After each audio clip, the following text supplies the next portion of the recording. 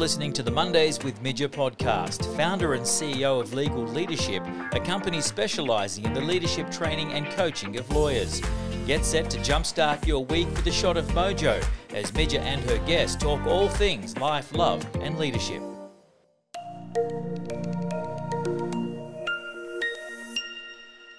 Hey, it's Monday and I'm Midger, and welcome to the podcast all about life, love and leadership.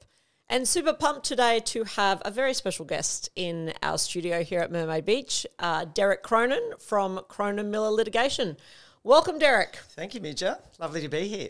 Fantastic. So, Derek, of course, before guests come into the podcast studio, I Google them, find out as much as I can about them.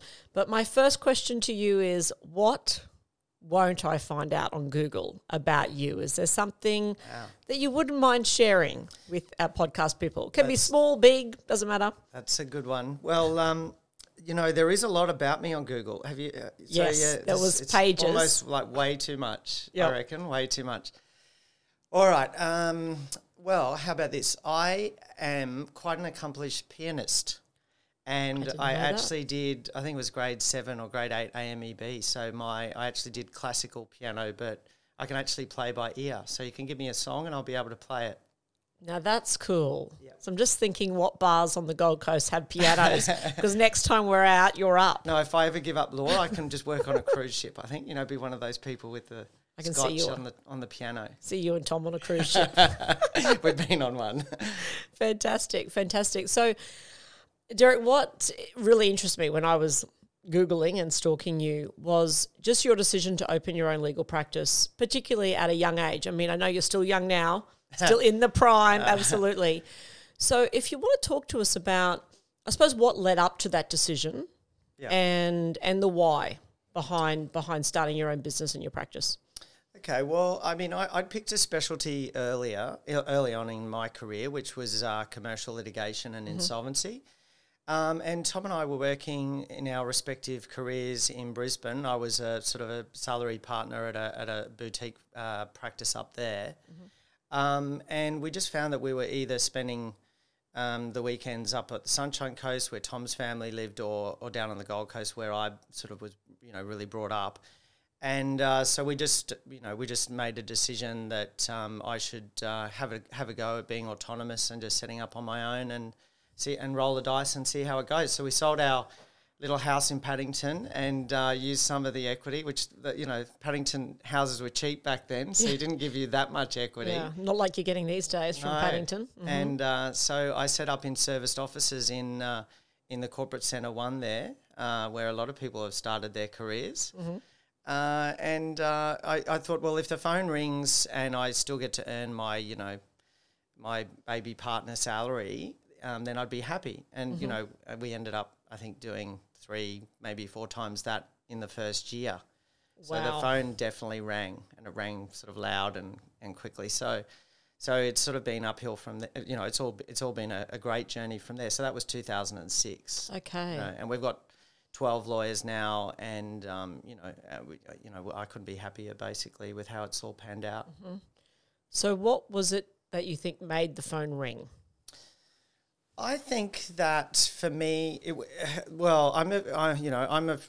I say so myself, I'm a fairly good networker, as I know you are, and I think that being approachable and being someone who people would easily communicate with, pick up the phone and ring me and say, well, I've got a problem. So I'm guessing I'm a pretty good listener as well. So at the end of the day, it's that approachability, I think, that really makes it easy for someone to give me a call. And even if it's not within my specialty, if it's family law or crime or conveyancing or anything, I'm still happy to talk and give my tips on how I would deal with any given problem, Absolutely. And so I know in your family, Derek, that you have doctors. So there's a medical side of the family. There's a legal arm to the family as well. Why law for you? Mum said, honey, you can be whatever you want to be as long as you want to be a doctor, a lawyer, an architect or an accountant. And they're your choices. We've got no architects in the family. No. We've got a lot of doctors and a lot of lawyers and a lot of and a few accountants. But yeah. So, I mean, it's funny, isn't it? There seems to be a lot of us, and we all seem to have pretty stressful jobs, basically. Absolutely. And so, running your own firm, yes, and being a leader of that firm, and being a salaried partner and obviously working in other firms leading up to that. Talk to me about great leadership and what for you makes a great leader. Look, in my career, I've seen leaders that aren't so great in the legal profession, as well as leaders that I think are. And I've also been on boards and community organisations, so I've seen a lot of leaders. I think really that a good leader, for a start, needs to lead by example. Mm-hmm. And I think it's very important that the leader shows that they're prepared to get in, roll the sleeves up, and actually be part of the solution and be a big part of it. Yep. And I think that on top of that, you have to understand the people around you and all of the moving parts around you so that you can adapt to that, and you can get the most out of your team by understanding more about what their needs are, when you're trying to deliver. And you've also got to be true to your mantra, and you've got to make sure that you keep people on the mission and also that they have an understanding of what you're trying to achieve. So you've got to communicate that to the team, and you have to reinforce that. You have to make sure that they're understanding what is expected and what the firm's trying to achieve, And what's been for you personally in leadership and the challenges that you've had? Talk me through about some of those challenges for you personally. Maybe we sometimes we have a segment called Leader Shit, which is the shittiest thing you've done as a leader. But, things you've done that you're like, oh, I wouldn't be doing that again. Learnt my lesson. Yeah, I think sometimes, personally, I mean, I try to sort of, if I make a mistake, and everyone does, I think you've really got to learn from it. I think I've been in situations where I just think I know the answer and I just want to go straight to the answer. And I think that a lot of lawyers have a habit of doing that. We're good at knowing the right answers and giving advice. So one of the things I like to challenge myself is to try and consider different viewpoints and to understand that more.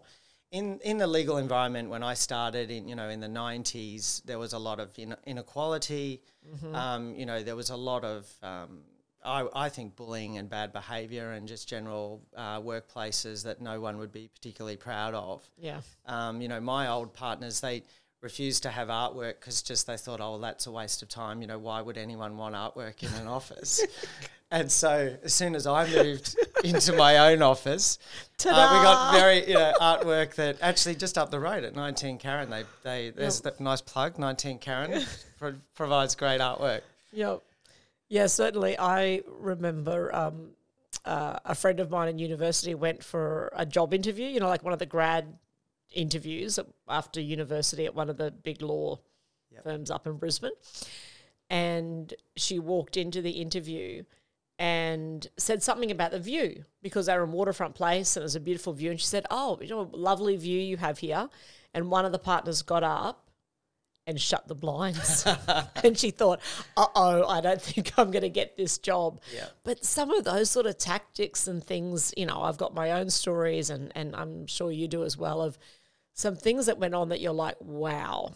We wouldn't have that today in workplaces. Well, I mean, one of the partners, a family law partner from one of the the original firms I worked at, was very adamant that you needed to be the first in the office and the last out of the office. And I think that's completely got it backwards these days.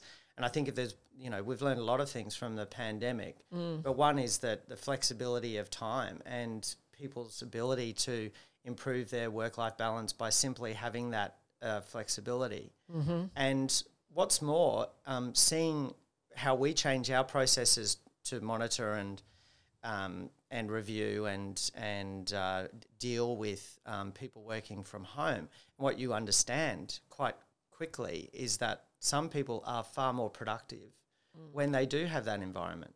Absolutely. And in fact, the majority do. So I think that's something that's been, really interesting over the last year or two. Absolutely. And so Sort of leads on because I wanted to ask you sort of twofold. Let's do the first part first, which is what do you look for when you're certainly hiring lawyers and recruiting lawyers, and secondly, when you're promoting or looking at lawyers that you feel might be able to step up into a leadership position within the firm? What are you looking for personally?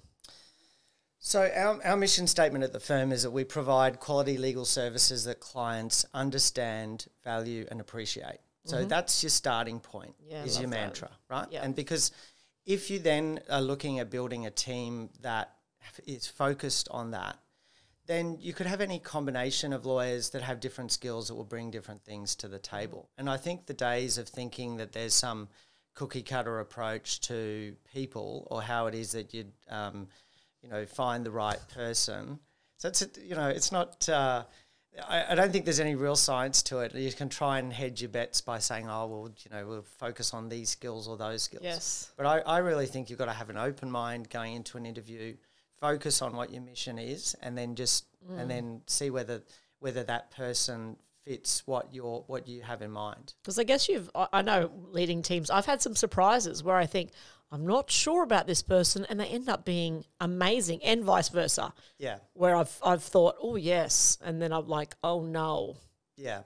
So open mind is absolutely, but that connection with vision and mission and purpose, so that core connection, but then from a skills basis, we want diversity and different thinking and different skills. Exactly. I think focus on a skills matrix, if that often is something that you need to do. And I also firmly believe that we need to focus on equality and diversity. And I we really champion that at our office, and we try to have that as a key issue for us as well. And then if we flip that, what do you think lawyers, particularly if we look at, I was actually at your university, Bond University, speaking a few weeks ago to students there. They were sort of second or third year. But what are law students or law graduates looking for from their law firms, from legal leaders, from the profession, from their careers? What are you hearing that people want now? Yeah, so I'm on council at Bond Uni, and I spend a bit of time down there, and I think that you're what they call a Bondy, isn't it? I'm a Bondy. Yeah, I saw that. I'm one of the original term. Bondies. So absolutely, and the oldest Bondies. I think that these students today are so much more accomplished and spend a lot more time doing extracurricular activities, and they just seem to have these resumes that are just amazing that you just go, oh my goodness, where did they come from? So I think they actually want a lot more than just a nice desk and some work to do, during business hours. Yes. So we really try to make sure that we're giving them the time to pursue those other interests. And we've got a lot of our young lawyers that are engaged with, say, YPGC or other sort of community organisations, but also. I think what they need is to feel that they're appreciated, and I think they also need to obviously get feedback, regular feedback. This is one that you often hear about young lawyers and what they're really wanting. And there's obviously a lot of choice for students now, and those finishing up their law degree, whether they go into practice law or doing something different. And yeah, of course it's individual, like different lawyers, different law graduates will want different things. I always tell them, there's probably a place for everyone, and a law firm and a leader for everyone. But certainly my advice is always have a good look at the leader, the person you're going to be reporting to, and what people say about that person. Because the law firm reputation is one thing, and some of the big law firms, look great on the resume. I agree with that. But your day-to-day interaction is going to be with your leader. That's right. And I also think you don't need to be in the top 6 firms or whatever to have a great career. I think look, we're in a media studio at the moment here, and I just think, well, wouldn't it be great to go into an in-house role where you start, at a particular company that, you actually start as in-house counsel. And I think probably it'd pay early for graduates to think more about what they truly want to do career-wise, because law is a really broad subject, and ultimately law graduates can then find a lot of satisfaction being involved in-house, and so that's something to consider as well. Yeah, absolutely. I was actually speaking to a few members of the QLS. Is it the Young Committee? What are they calling themselves? That YPGC? No, the QLS, the new Young Lawyers Early Career Lawyers. Yeah.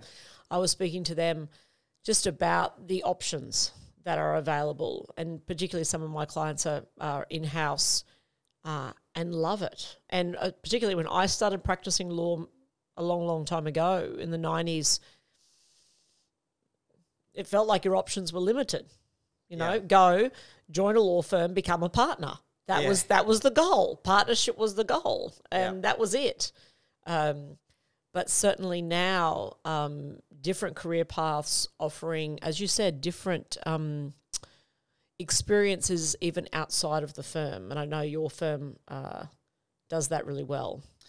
Yeah, and I also think that we have lawyers whose career goal is not to be a partner. But having said that, we've got career guidelines which are mapped out for those who do want to go up the partnership ladder, and we're very focused on creating an environment where there's not a glass ceiling, so people can have that path to partnership relatively effectively if they want to.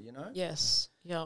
But yeah, some people like to walk the dog and just be in there, Absolutely, and get to a point where they don't really want to take equity, or they don't, and that's fine. That's fine. Not everyone has the same, Thank goodness. Desire. Yeah. Well, yeah. I mean, I became a partner early, and so what I realised early was that I actually like the practice management side of things, and I actually enjoy that quite a bit. Yes. And probably a lot more than a lot of other managing partners, Yeah. So for me, that was I really I started small, but I really felt that I got really excited about that early, so that it made it easier because you were keen on it, Absolutely. And I think that's something to kind of figure out about yourself and have that awareness about yourself. Like for me, I think I was on the tools practicing maybe 3 years. Maybe I practiced law for 3 years, right, and went, I'm not sure I'm meant to be a lawyer, but loved, like yourself, the practice management. I loved the people side of it, and growing leadership and capability in people. And I thought, well, I can still do this in the law firm. So absolutely finding that. And again, I have lawyers, when I'm talking about leadership for lawyers and banging on about that like I always do, I always have some lawyers go, I don't want to lead people. I love the practice of law. And I'm like, fantastic. Yeah, like, true. Not everyone has to be people leaders. Not everyone has to be out there doing that. Certainly that technical space and being an exceptional leader, a highly technical leader, is a wonderful career path and choice for a lot of lawyers. Did you find when you were on the tools, as it were, that... Yeah, this is my podcast. Oh, sorry.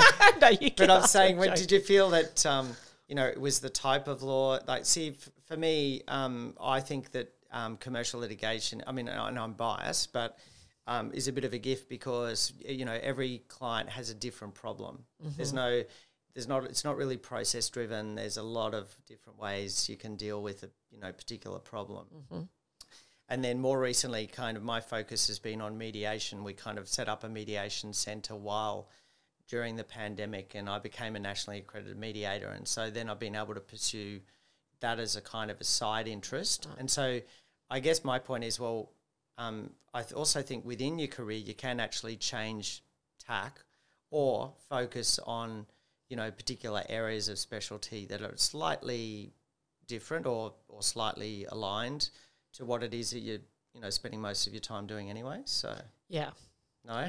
Well, yeah, I think so too. I think so too. I often love that phrase of, you're not a tree, move.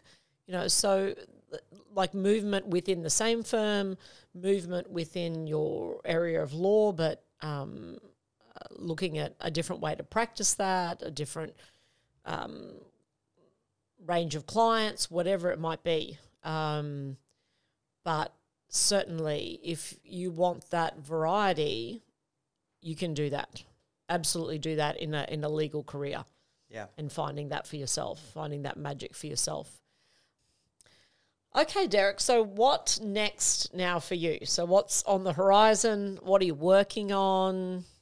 Some goals for you right now personally? Yeah, so I'm always trying to push myself, but for the moment, I'm, as far as the work's concerned, I'm just happy for us to continue with our strategy towards sort of controlled growth, if I can call it that.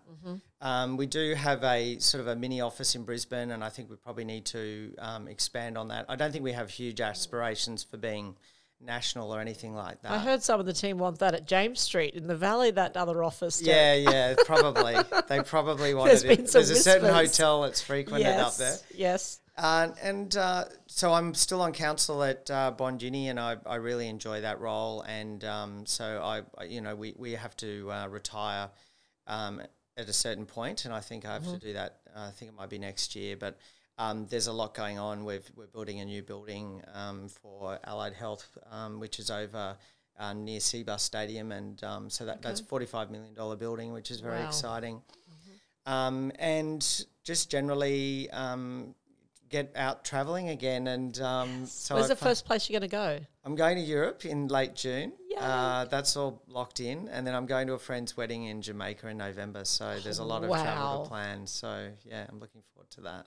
That's cool. That's cool. And what about some of the community work that you do, Derek? What's happening in that space? Yeah, so I still keep an eye on Gold Coast Project for Homeless Youth, and they're still doing well, and I'm keen to see that succeed. With I'm honorary solicitor at Northcliffe, and we've just finished some renovations there, so they're looking great. Yeah, so everyone come to Northcliffe, please. Yeah, and because it's all done up now, it looks absolutely amazing. Love that. Yeah, love that. Okay, so some work and some play with some travel as well. This podcast is also, of course, about love, Derek. Right. And I don't know if you know this, but I'm looking for big love. Okay, well, I found my love in a gay bar in Brisbane in the late 90s. It may not work for me. And I've stuck with him now for 25 years. So, and we were married in 2018 at Bond, which was lovely. Wow. At the Obedience School of Architecture, we had 160 people on one table, all through that big architecture school. So that was amazing. The secret to your lasting love with Tom, Derek? He will say tolerance is what he would say. No, I think really it's humour, just being able to appreciate the differences, and so we've definitely had a very good relationship, and we're very lucky. I think we're very lucky. But I also have been known to, I wouldn't say be a bit of a flirt, but certainly be giggling. Just be friendly and have a smile and always look at the bright side. So I'm more the accelerator, he's more the brake. I'm more... Yes. Yeah. Derek's often chatting to men that I would like to be chatting to at a bar. And I'm like, I'll just go over. Just come up. Sometimes I do. I'm just going to just squeeze in on Derek here and say g'day. Yeah. So love advice, Derek, because I've been single for a long time and I've had fun being single, but I feel like it's been like 6 or 7 years, and now I'm like, okay, it'd be nice now. I'm ready. I've played. I'm ready. Yeah. Advice for the single people out there. I think just be up for it. Put yourself out there and take a bit of a punt and just put yourself. What we used to say about marketing is sometimes you just need to be in front of people.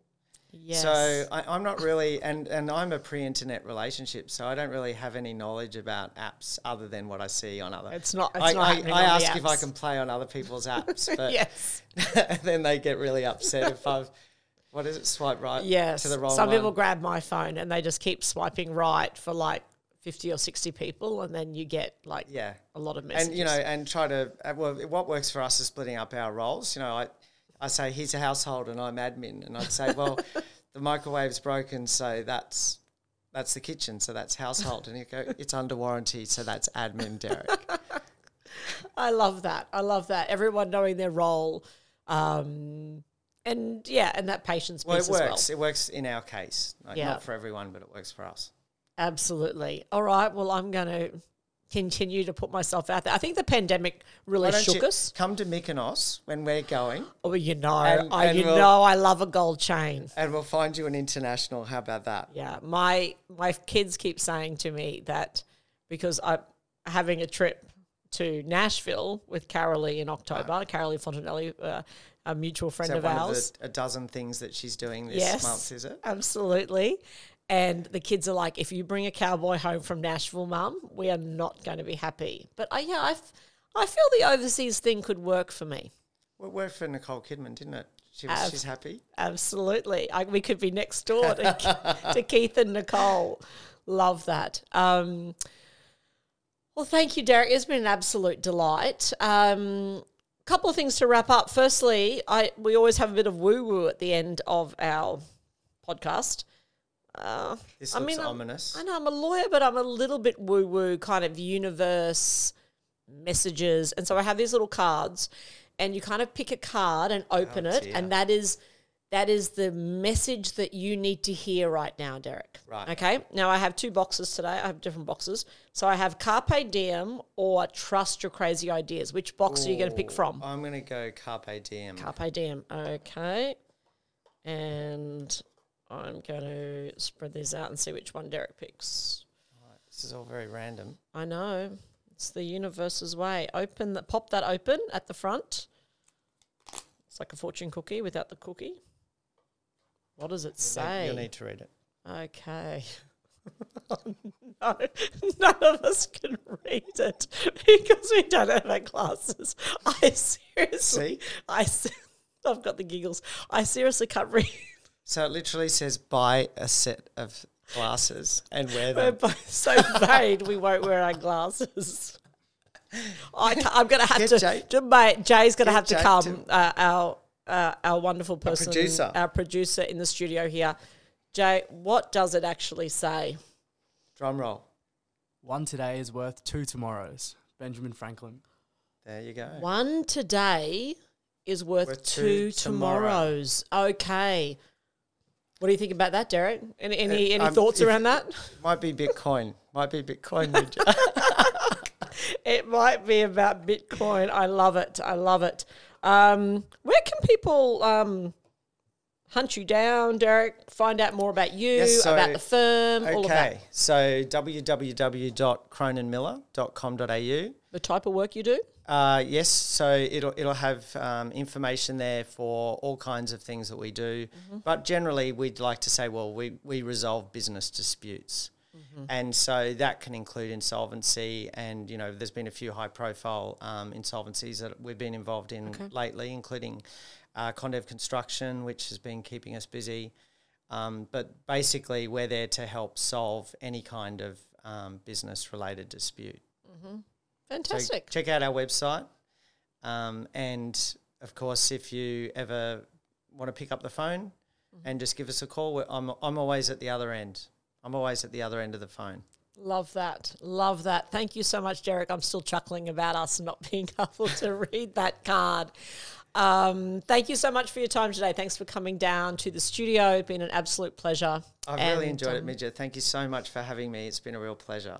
Yay. So for all of you out there, please enjoy your week. Go out there and sprinkle your magic in life and love and leadership.